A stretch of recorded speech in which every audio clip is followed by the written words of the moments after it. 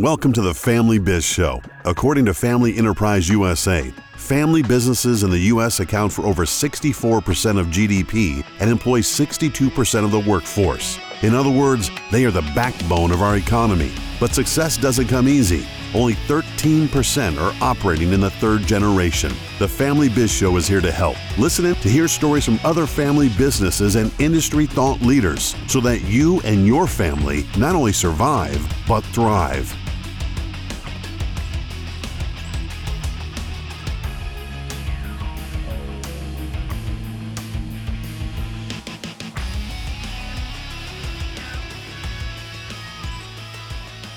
Welcome everybody to the Family Biz Show. I am your host, Michael Columbus with Family Wealth and Legacy in Rochester, New York.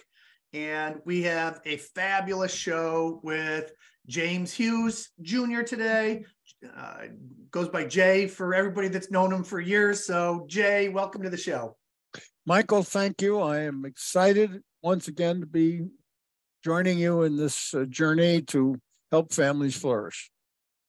Today, so Jay's been on the show a number of times, but for those of you that don't know him, let me just say that, you can hear one of the other episodes to get his background, but was an attorney, still is an attorney, but stopped practicing and started really helping families because, what he realized is he couldn't deal with the whole family from a legal perspective. And that was frustrating. So as he said in past episodes, the law left him. He didn't leave the law.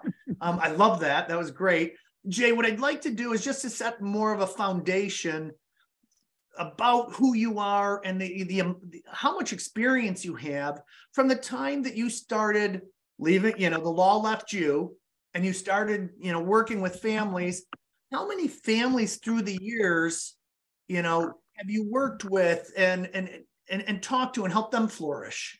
I mean, and in roundabout numbers. Well, I'll answer the question in, what a wonderful question. Let me see if I can answer it this way. In terms of a direct relationship with a family, over the 55 years I've been practicing, and particularly the last 30 that have been this family work, I would say somewhere between 30 and 40, in all different capacities. However, I think it's also fair to say that with people like you and a number of other close associates who turned to me with questions, I would say that I've influenced in the right sense of that word through people like you, Michael, hundreds of other families. And then again, I hope this doesn't sound hubristic at all. It isn't. It's just the answer to your question. It has been my practice in this last 30 years, when invited to, and not the last few years when I'm more or less semi-retired, but it was my practice to accept invitations to meetings of communities like the Purposeful Planning Institute, where I felt that I could learn something and also, again, influence a much, much larger number of people who would be reaching in turn, let's say, the 20 to 30 families that they were helping as their practices developed. So I had to give a long answer. I'm sorry, I'm prone to long answers, it's a sort of segmented.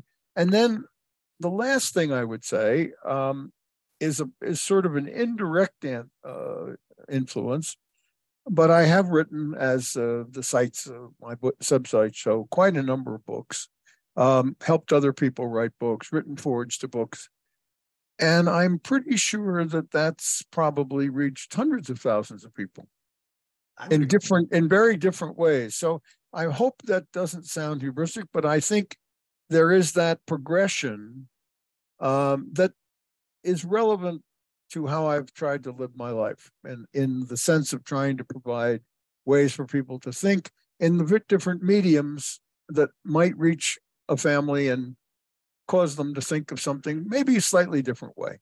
Yeah.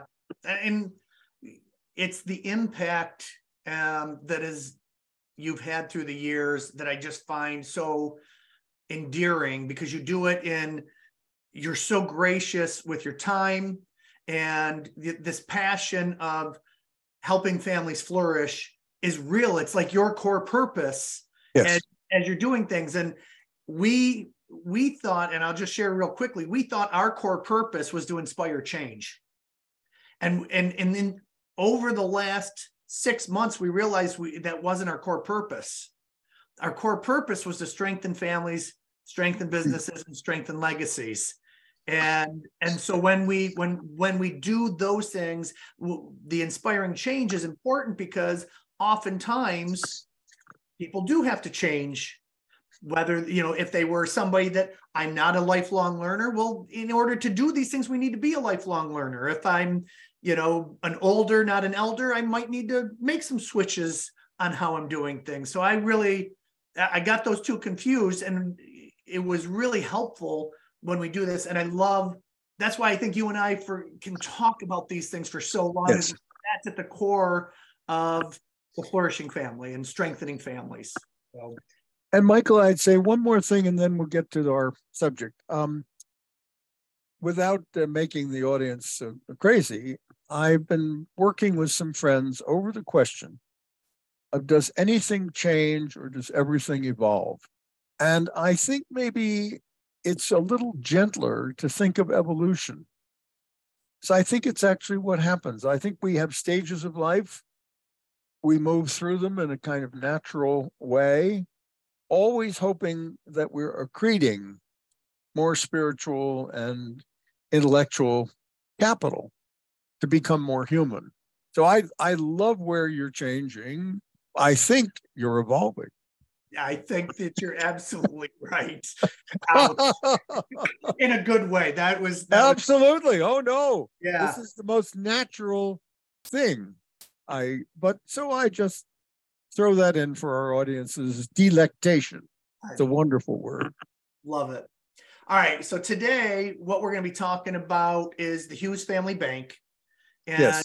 This was a concept that, you thought of many, many years ago. This is, it's been around. And I'm looking at the copyright. I'm on your website right now, the James E. Hughes Jr. Foundation website. Yes. And for anybody that wants to go find it, it's jehjf.org. And so it's the James E. Hughes Jr. Foundation. This was copyright 1999. So the idea probably was formed prior to that. You probably were using it. So let's talk about, you have what is it, the idea behind the family bank? Well, Michael, I have to tell the story because it's a very important story to who I am. My father, whose name I have and who practiced law in New York City for 50 years, also was deeply interested in the question of flourishing families, a little bit more perhaps from their enterprises than I have been interested more in the family, but very, very similar. He had a funny way of being because he was very cerebral man, good father, good emotion, but really cerebral, very, very smart. And so he would have a funny way. I was the oldest of 4 children. I should say I am the oldest. And so he would communicate to me in a Victorian way in which I was then to communicate to my brother and sisters. Obviously, we don't do that much anymore, but that was the way he operated. So one day, about 3 weeks after my younger sister graduated from college, let's see, she was born in 1950, so let's say the early 1980s, probably 1982. He called me one day, literally in a kind of Victorian way, and said, I'd like to talk to you, which meant going into his study, and he had a little study, something like this office, I guess, or yours. And when he would make that invitation, I knew that I was going to leave with duties, but usually also with something useful to learn. So I went into his study and sat down, and he said, now, Jay, he said, I want you to understand your mother and I are now a bank.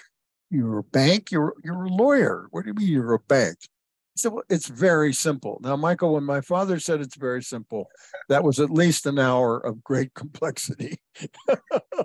But I got used to it, and I was practicing law with him. I had a pretty good idea of how to think when he talked. So I said, Dad, what are you really trying to impart to me? He said, look, your mother and I had a plan when we got married in 1940, end of the Depression, both Depression era kids. I mean, that's a long family story too. Your mother and I made a plan. We've been planners, and we made a plan, and that is that we would try to earn sufficient funds. She worked as a mom at home, the typical family at that time. He went to New York every day on the train, including Saturdays in those days. And he said, well, the plan was that we would try to reflate our families, but both had very difficult times in the Depression. And we would try to send all of you through private schooling. He believed profoundly in progressive education, as did my mother, who was an early childhood educator. My dad was actually the chairman of 3 or 4 different schools, 2 colleges. I mean, he was very committed to progressive liberal education. I said, well, yes, that's true. And he said, well, do you understand that the plan's completed? Again, I went, Michael, what is he talking about? He said, well, your sister graduated from college. I said, now I'm beginning to hear him a little more clearly. I said, oh, I see. So Barbie graduated from college. He said, yes, it's simple, you know. He said, so we're now a bank. I said, Dad, what do you mean a bank? He said, well, what I mean is that your mother and I have completed our plan. We have some resources. And again, we were a professional family, not a business family. But my father and mother were incredible savers. They bought a savings bond, Michael, every week for 50 years. Every week. Wow.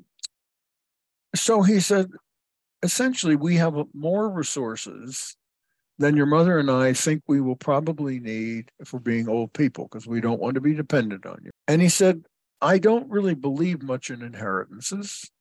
I don't think they're much use. I prefer to use the money in my lifetime. So he said, here's what I'd like you to do. He said, I'd like you and your younger brother and your 2 younger sisters to form the board of a bank. We're not creating a company. We're not going to create an LLC. No, just of the bank. And from time to time, we would like you to ask each other's thoughts about a grant or a loan from the bank. And he said, if you find there's something that one of the 4 branches would benefit from, then would you bring that to your mother and I? And he said, frankly, you're all pretty sound people. I can't imagine we would veto it, but we would like to know what you're doing. He said almost always, and by the way, it was absolutely true. They never said no to anything in the right sense. So we commenced this family bank. And Michael, it's the most powerful idea I've ever encountered in our field, because my father and mother were saying the funds, not the money, but the spirit of the family now was inclusive of the 6 of us and our spouses, by the way. There was never any distinction in our family between those that were of a certain DNA and those who chose to join us. My mother and father always treated everybody who was foolish enough, as they used to say, to want to sit at our table. Well, maybe they'll make us better, was their attitude, which was frankly also a very advanced, I think, and appropriate attitude. So here we found ourselves, my brother and sisters and I, and the understanding was that if there was a need for a loan or a grant, we would prepare a business proposal and bring it to a meeting of the siblings. The purpose of the meeting of the siblings was not so much to say no, it was to benefit from what we might know about a similar issue. So we could have conversation and grow the social capital of our family, essentially, that internal capital that is us. So my father and mother were really saying, we are making a spiritual gift of our resources for the next rising generation, which is an amazing spiritual act. It's really not a physical act, it's a spiritual act. that has stood our family in great stead, and many, many other families that I have suggested that idea to. It's natural. And there's something for my father and mother in it that my mother, who wasn't, I think, entirely certain about this idea. But if my father thought it was a good idea, she thought, well, all right, Jim probably knows it's probably okay. I'll go along with it. I'm not sure she was ever quite as keen. But for him, the release, so to speak, of a responsibility that he didn't feel. He was a patriarch in many ways, but he didn't feel responsible for those funds other than they're being invested properly and properly managed, and that there were enough for he and mom if they got to be old. So they were not see themselves as a burden on us. But what he was really saying is, look, you take over. It's appropriate now. I've completed my plan. How profound. What a great Yeah. idea. Through when you were doing, is there any stories of things that, you can share about what were some of the loans or, bequests for? Well, because we were deeply involved ourselves, the four of us, in education and committed to service. And I don't want to sound like we're hoity. We are just very simple people. I'm sorry to say, very simple people. But my parents' interest in education and the gift they gave us of a private education, which is an incredible gift. No disrespect to public education at all, but an incredible gift.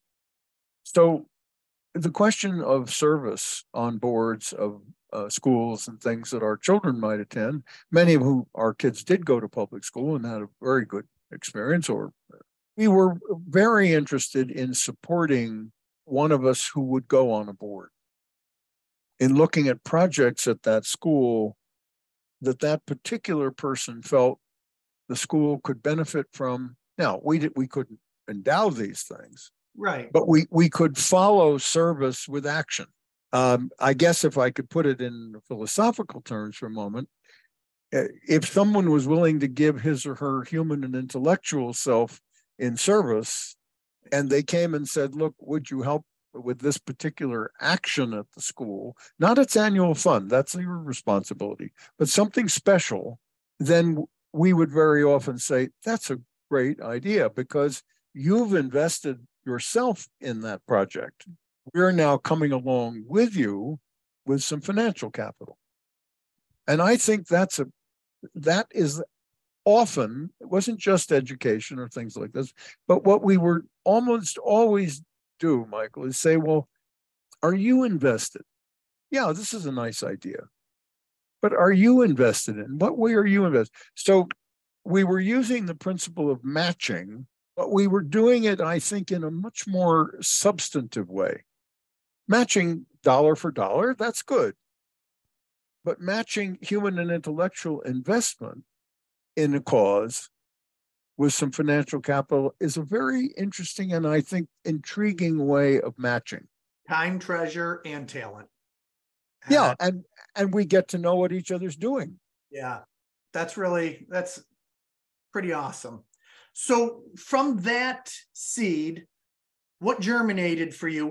So when we talk about the Hughes Family Bank today, and you're introducing this to, one of the families that has adopted it, what are some of the things that, have grown from this idea for you and for the families you serve? Well, let's look at it culturally and structurally. And as we all know, the great paper written by our colleague, Matt Wesley, Culture Eats Structure for Breakfast. So a lot of work in this field about family banks, unfortunately, Michael, as it's filtered into the world, has been picked up by structuralists. And they'll talk to the family, well, you need this structure, that structure. No, you don't. You need a culture of giving and then find a structure that supports that culture. That's fundamental. Okay. So what is the culture we're talking about here? An ancient philosopher named Aristotle, that is the founding ideas of the Western world. By the way, the Eastern world, the Buddha and the Hindus have the same principle. what's the difference between a gift and a transfer? Isn't it the same thing? No. Aristotle said for something to be a gift, this is culture, it must be magnificent. He said that was a virtue, like courage and justice, or in the East, equanimity and empathy.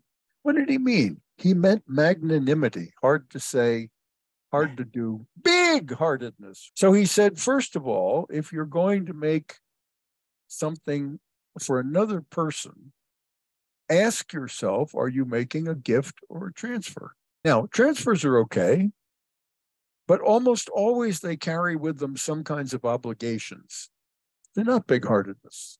They're not, I love you, I act. Yes, I don't want to harm you or anything, but I act. So I would say one of the things from our family, again, this is not the Hugheses. We have all the same problems everybody else has, for heaven's sakes. But when we act in the family bank toward the world, are we making a gift? Now, from a structural standpoint, my dad and I did decide to create a very small foundation. So we have the James E. and Elizabeth B. Hughes Foundation. It's very small, but it enables the rising generations to get together and decide to give away, I don't know, $5,000. It's not, but the important is they're getting together is social and then acting toward another. And the one thing we ask them to do is not make transfers. We ask them to make gifts. This isn't subtle. This is culture. Now, people are saying, well, what does he mean? Well, I'll say this. Grants, write a check to somebody, it's not a bad thing. Something happens. But are you involved? Is your heart involved? Huh. Is there magnanimity? What are you transferring?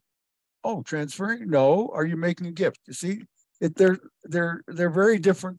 So a family bank affords a family, that's a lovely word, an opportunity together to do something without a lot of structure. No structure at all, frankly, unless you really need it, to assure that you're learning about each other as you're acting with big hearts to another. Now, that doesn't mean that a donor-advised fund isn't a good idea. It's a great idea.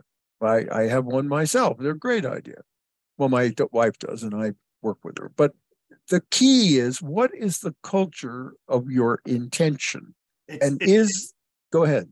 I was just going to say, it's just interesting that your family bank was more charitably inclined, and most people would think of that as the donor advised fund. Or we did another podcast where we talked about the grandchild philanthropy project. Right, exactly. And so that it seems like it would go to that. Whenever I've known you for years, when I thought of the family bank, I had not heard this story, and this story makes it so much more meaningful and different, because immediately I'm thinking about entrepreneurial things. I'm thinking about education, or what are we doing to help the individuals flourish. Right. And you surprised me in a great way. And it's about that the culture of that gift, of being able to say, take your time and your talent, and we'll match the treasure to go with it. That's the key. And that makes it a magnanimous gift. That makes it meaningful. That's right. And you're doing it together. Yeah. And right. And so go back to, in other podcasts that we've talked about, that togetherness, and how do we have that time to share with one another and get this family to flourish, so that we don't have the third generation, the cousin generation, start to drift. We can bring them in together and find ways to keep them together. And it's so important for families. It doesn't matter about wealth. No. It doesn't matter about wealth. No. Though if you don't do it there, any issues or cracks will start to appear, because they're not together. They don't have those things. So that, for a family of wealth, of means, it's really 10 times as important. It's not more or less important. I shouldn't say that, but it's it goes back to be intentional. Michael, it does. And the wealth word, as you and I have discussed in other forums, wealth actually means well-being. Financial capital means financial capital. Now, the word wealth has taken on a connotation of money, but it's not actually its derivation. The word wealth comes from two old Anglo-Saxon words, weal. We still have commonwealth and using the word, but the word actually means well-being. So if a family wants to grow its wealth, it needs to grow its qualitative self, its spiritual, social, intellectual, and human self, and then grow its financial capital to support growing those, like this. So the family bank's wealth is actually the spiritual and social action that it enables using financial capital. This is my father's brilliance. Yeah, he said, look, your mother and I have a little more financial capital than we think we need, but we like it employed in a qualitative way. First in the house and then outside to everybody else. When the Pope, it's a story I love, when the Pope in Easter stands on the balcony there in St. Peter's Square, and there are 100,000 people standing there waiting to hear what he has to say. And he always gives the speech with the same title. He just says different things. He says, ex urbi to the city, ex orbi to the world. He speaks the Latin. He doesn't speak in Latin, but he speaks the ancient church, ex urbi to the city, ex orbi to the world. So he speaks first to his congregation, a family bank, and then he speaks to the world. How do we act to the world? Isn't it? It's so beautiful. It's so human. Right. And I think today in this world where we're constantly doing, we're constantly running, we're not taking the time to be thought-filled or purposeful and intention-filled with what we're doing. And what this is a mechanism to say, let's slow down a moment. Let's get people to communicate and share and be together, and let's go do something good together. And my father would say, as you just beautifully did, hasten slowly. You need to get somewhere, but maybe at a pace that is more human. Yeah. And that gives you time for contemplation and conversation. The family bank is basically a spiritual operation. It's to aspire, to inspire, to perspire, as we talked about at other times. It's an aspiration. He had an aspiration. We were inspired by it, and then we had to perspire. Find out what to do, how to help each other, how to help the world. And again, I want to say it a second time, just so when we're hearing it. What makes a great gift is something to which one of your family members aspires to help and is inspired, and you come along and help a little bit with the financial capital to support that aspiration of that human being. Oh, is that fun? And I think Aristotle would be clapping. That's right. Fabulous. When I go to the website and I'm looking at it, and I always struggle with this. I am a technician, and I always have to put my other hat on, and it's sometimes a challenge. So for the years that I have read this, I look at it from the technical standpoint of things like, only family members and over 21 advisory voting, and a chairman and a secretary. And I get so in my head around that piece. Mm-hmm. So for those who might go to your website, go to the James E. Hughes Jr. Foundation website, and they're looking at this outline of the family bank. Mm-hmm.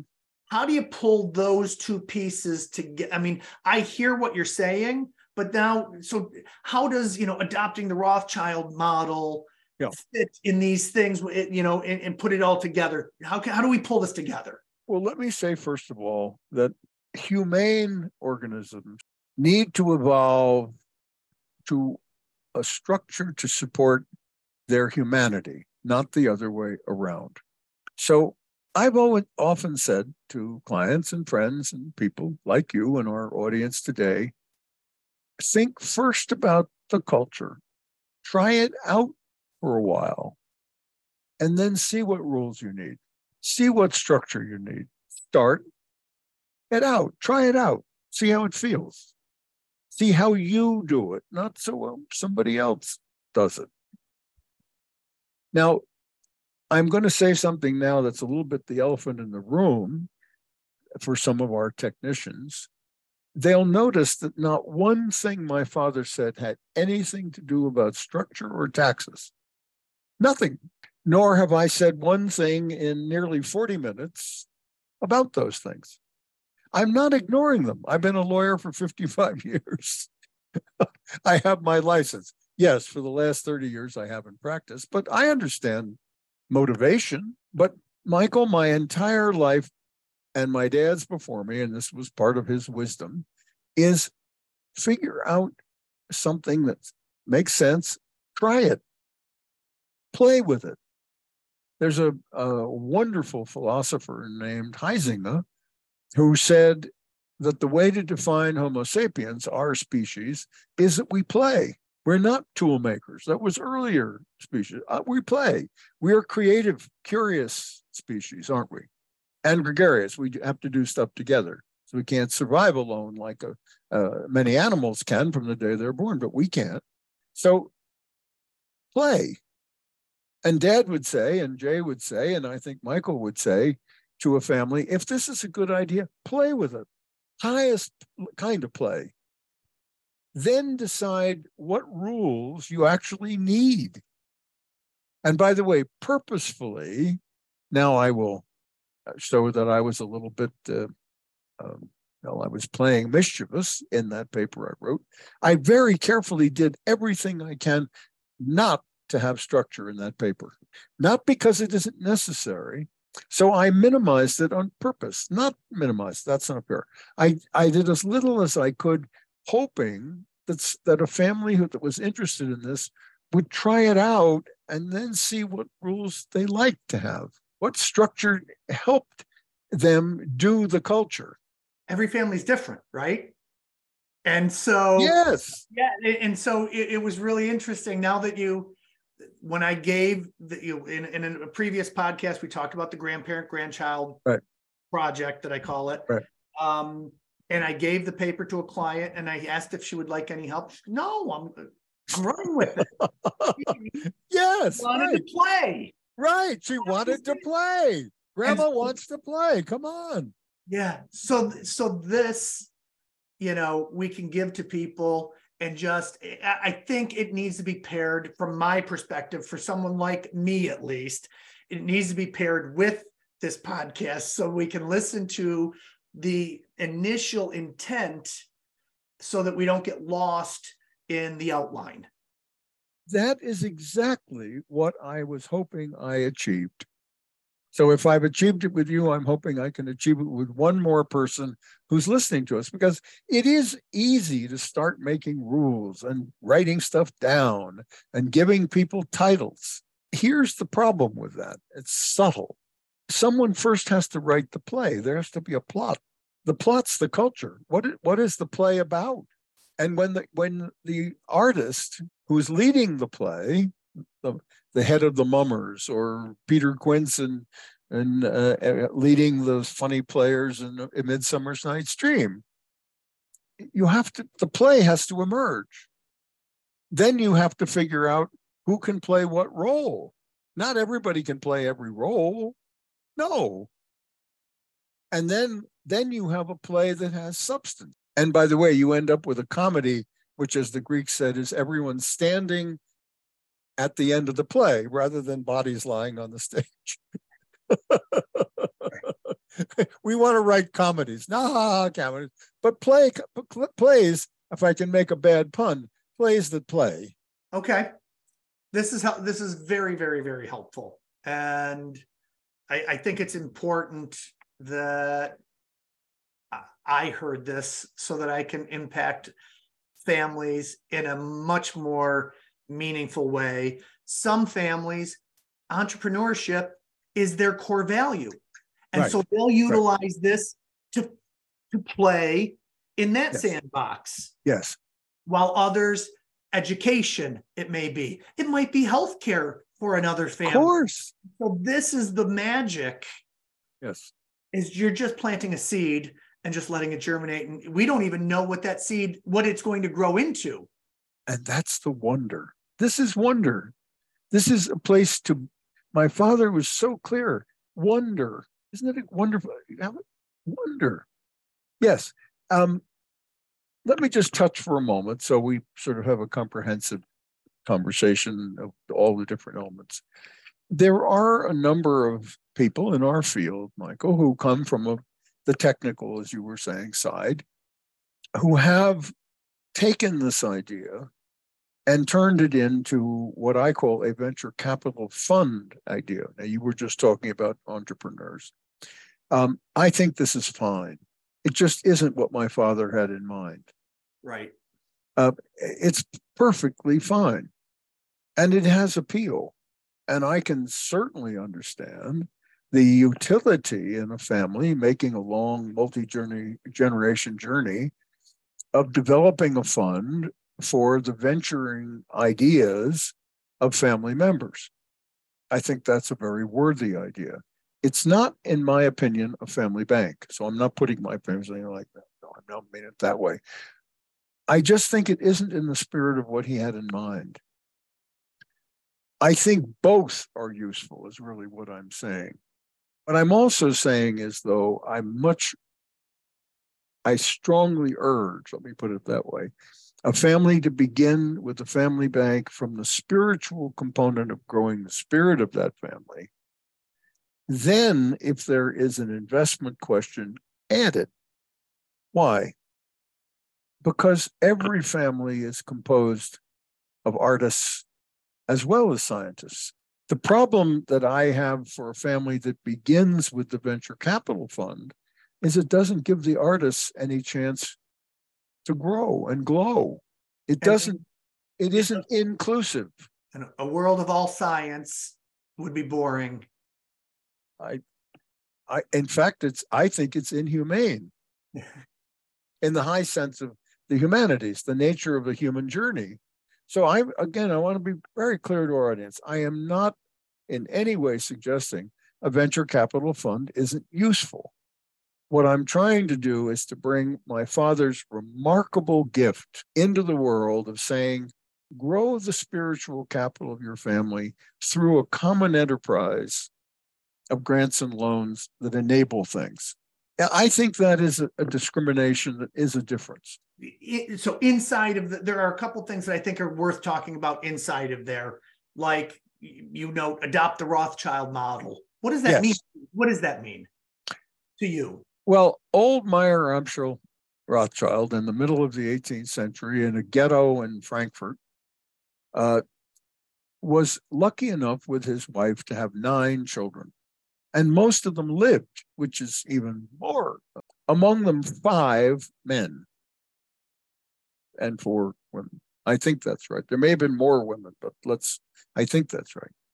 He was a banker, very capable banker, who helped the local aristocrats when war came, protect their jewels and things, or lend them money to have soldiers. He was a very, very astute banker. And he was so astute that during his lifetime, his sons didn't have to live in the ghetto. They were honored to go. They could live where they wanted. I have financial capital that I'm earning as a banker. I want to intermediate into the world. That's how bankers make money, right? But he was much smarter than that. He said, no, what I have is human capital in abundance. 9 children. 5 men. And he said, what we need is intellectual capital. I can educate my sons and my daughters, but no, we need to understand the world. We're going to be bigger than Frankfurt and bigger than the ghetto. That's an enormous aspiration, isn't it? So what did he do? He sent 4 of the sons, 1 to London, 1 to Paris, 1 to Naples and one to Austria. He stayed in Frankfurt with the oldest son. And he said, each of you is to set up a bank. I will lend you the capital. By the way, you have to pay interest, just less than stranger would pay. It's got to pay interest. But he said, that's not important to me. What is important to me is that every week you send me a letter and you let me know what's going on in your financial center, your politics, your social, your economic. I want to know. And I, in turn, will circulate that. He created the first knowledge-based bank, national bank. It could say international bank. Is it good to be a Rothschild? Yeah, huh? Still today, it's good to be a Rothschild. But what else did he do?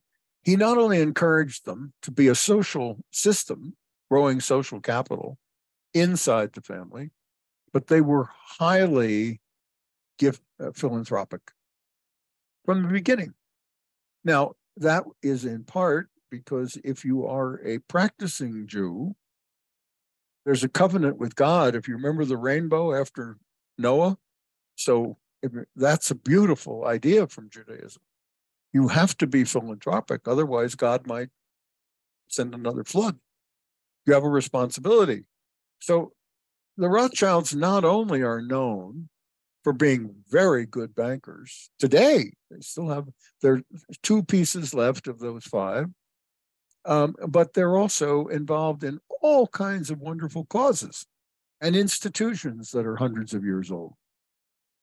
So what was he doing? He was employing his human capital to create intellectual capital, to create social capital with spiritual capital, with the money, essentially the grease to enable those to grow.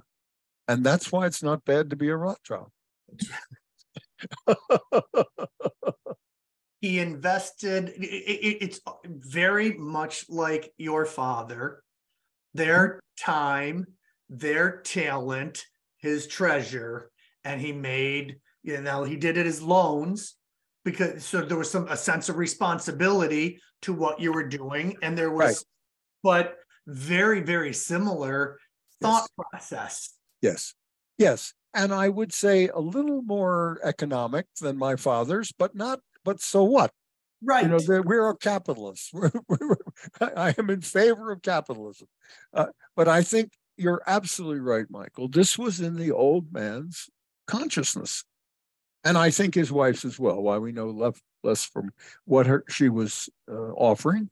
These things are so important.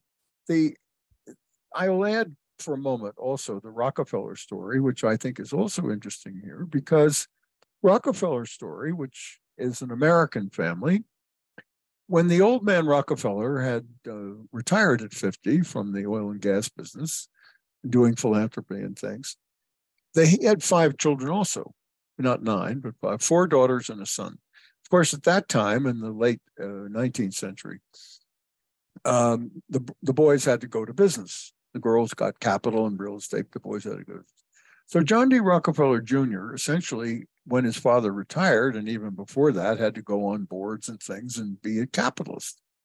Well, a series of conversations that they had, I made it one in my first book, but it's a series of conversations at Kykuit, which is the house the son built for the father, which you can visit on the Hudson River. It's a very simple house.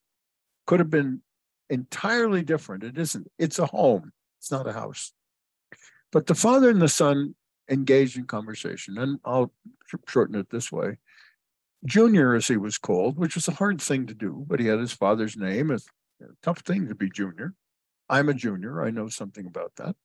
Finally went to his father and he said, "Father, I would like to leave the family business." Father said, "Really, son, what do you do? What do you want to do?" And Junior said, "Father, I want to spend my life growing a great family and doing philanthropy." By growing a great family, you can read at Rockefeller Center today, there's a plaque as you approach the skating rink where you can read his philosophy. Now, what's so fascinating about that story, Michael, is the father said, "Then you must do that." He didn't say you can't do it. And then he said, and by the way, I'm not doing so well with my philanthropy. Will you help me? You feel the spiritual capital of that family? Yeah. Lies in that son and father's conversation. And what did Rockefeller Jr. go on to do? He had 5 sons and a daughter. They all turned out pretty well. Were there issues? Yes. But they all turned out pretty well. And the philanthropies still support all kinds of important things in America today, most of which people have no idea was Rockefeller money. Now, I'm not praising people, but they were also a family bank. They were responsible to the world as well as to each other for exchanges, for learning. These are, these people knew what they were doing. Different times. And yes, but we can still, I think there's a lot to be said. And when I said it, it really resonated for me. There's a lot to be said in taking time to slow. As my dad said, hasten slowly. Hasten. There's a book recently written a few years ago by a couple of Navy SEALs about running their business called Extreme Ownership. And they said, slow is smooth, smooth is fast. Just as wise, hasten slowly. And I think, is there any other notes about, any other comments or notes that you would like to talk about the family bank? I think, Michael, I feel very complete thanks to your wonderful questions. Yeah. Thank you. You're welcome. And thank you for joining us, because now when we talk about this with families, I think I need to do more stepping aside and just offer the paper and the podcast and say, go play with this. If this is something that excites you, then play with it. And my dad would be blessing yours and my conversation today. A very humble man, but he would say, if we can continue the lineage of that spiritual magnanimity, it's a good thing to do. Wonderful. Jay Hughes, thank you so much for joining us today on the Family Biz Show. It's been great to have you. I want to remind people the James E. Hughes Jr. Foundation website has a library. There's lots of Jay's writings and reflections available there. Well worth, if you're looking to ensure that your family has a chance at flourishing, a lot of those writings will really help you to think about how to do that in a thought-filled and purposeful manner. So again, thank you, Jay. My name's Michael Columbus with Family Wealth and Legacy in Rochester, New York. This has been the Family Biz Show, and we look forward to having you on future episodes and sharing more information with us. And thank you. Thanks for listening to the Family Biz Show. We appreciate your time and trust to deliver the best guests and most cutting-edge information to help you maximize your family business. Being part of a family is tough. Add a business to that, and it gets even tougher. Tune in next week as we strive to ease your journey with the Family Biz Show. The content presented is for informational and educational purposes. The information covered and posted are views and opinions of the guests and not necessarily those of Lincoln Financial Advisors Corporation. Michael Columbus is a registered representative of Lincoln Financial Advisors Corporation. Securities and investment advisory services offered through Lincoln Financial Advisors Corporation, a broker-dealer, member SIPC, and registered investment advisor. Insurance offered through Lincoln Financial affiliates and other fine companies. Family Wealth and Legacy, LLC, is not an affiliate of Lincoln Financial Advisors Corporation. Lincoln Financial Advisors Corporation and its representatives do not provide legal or tax advice. You may want to consult a legal or tax advisor regarding any legal or tax information as it relates to your personal circumstances.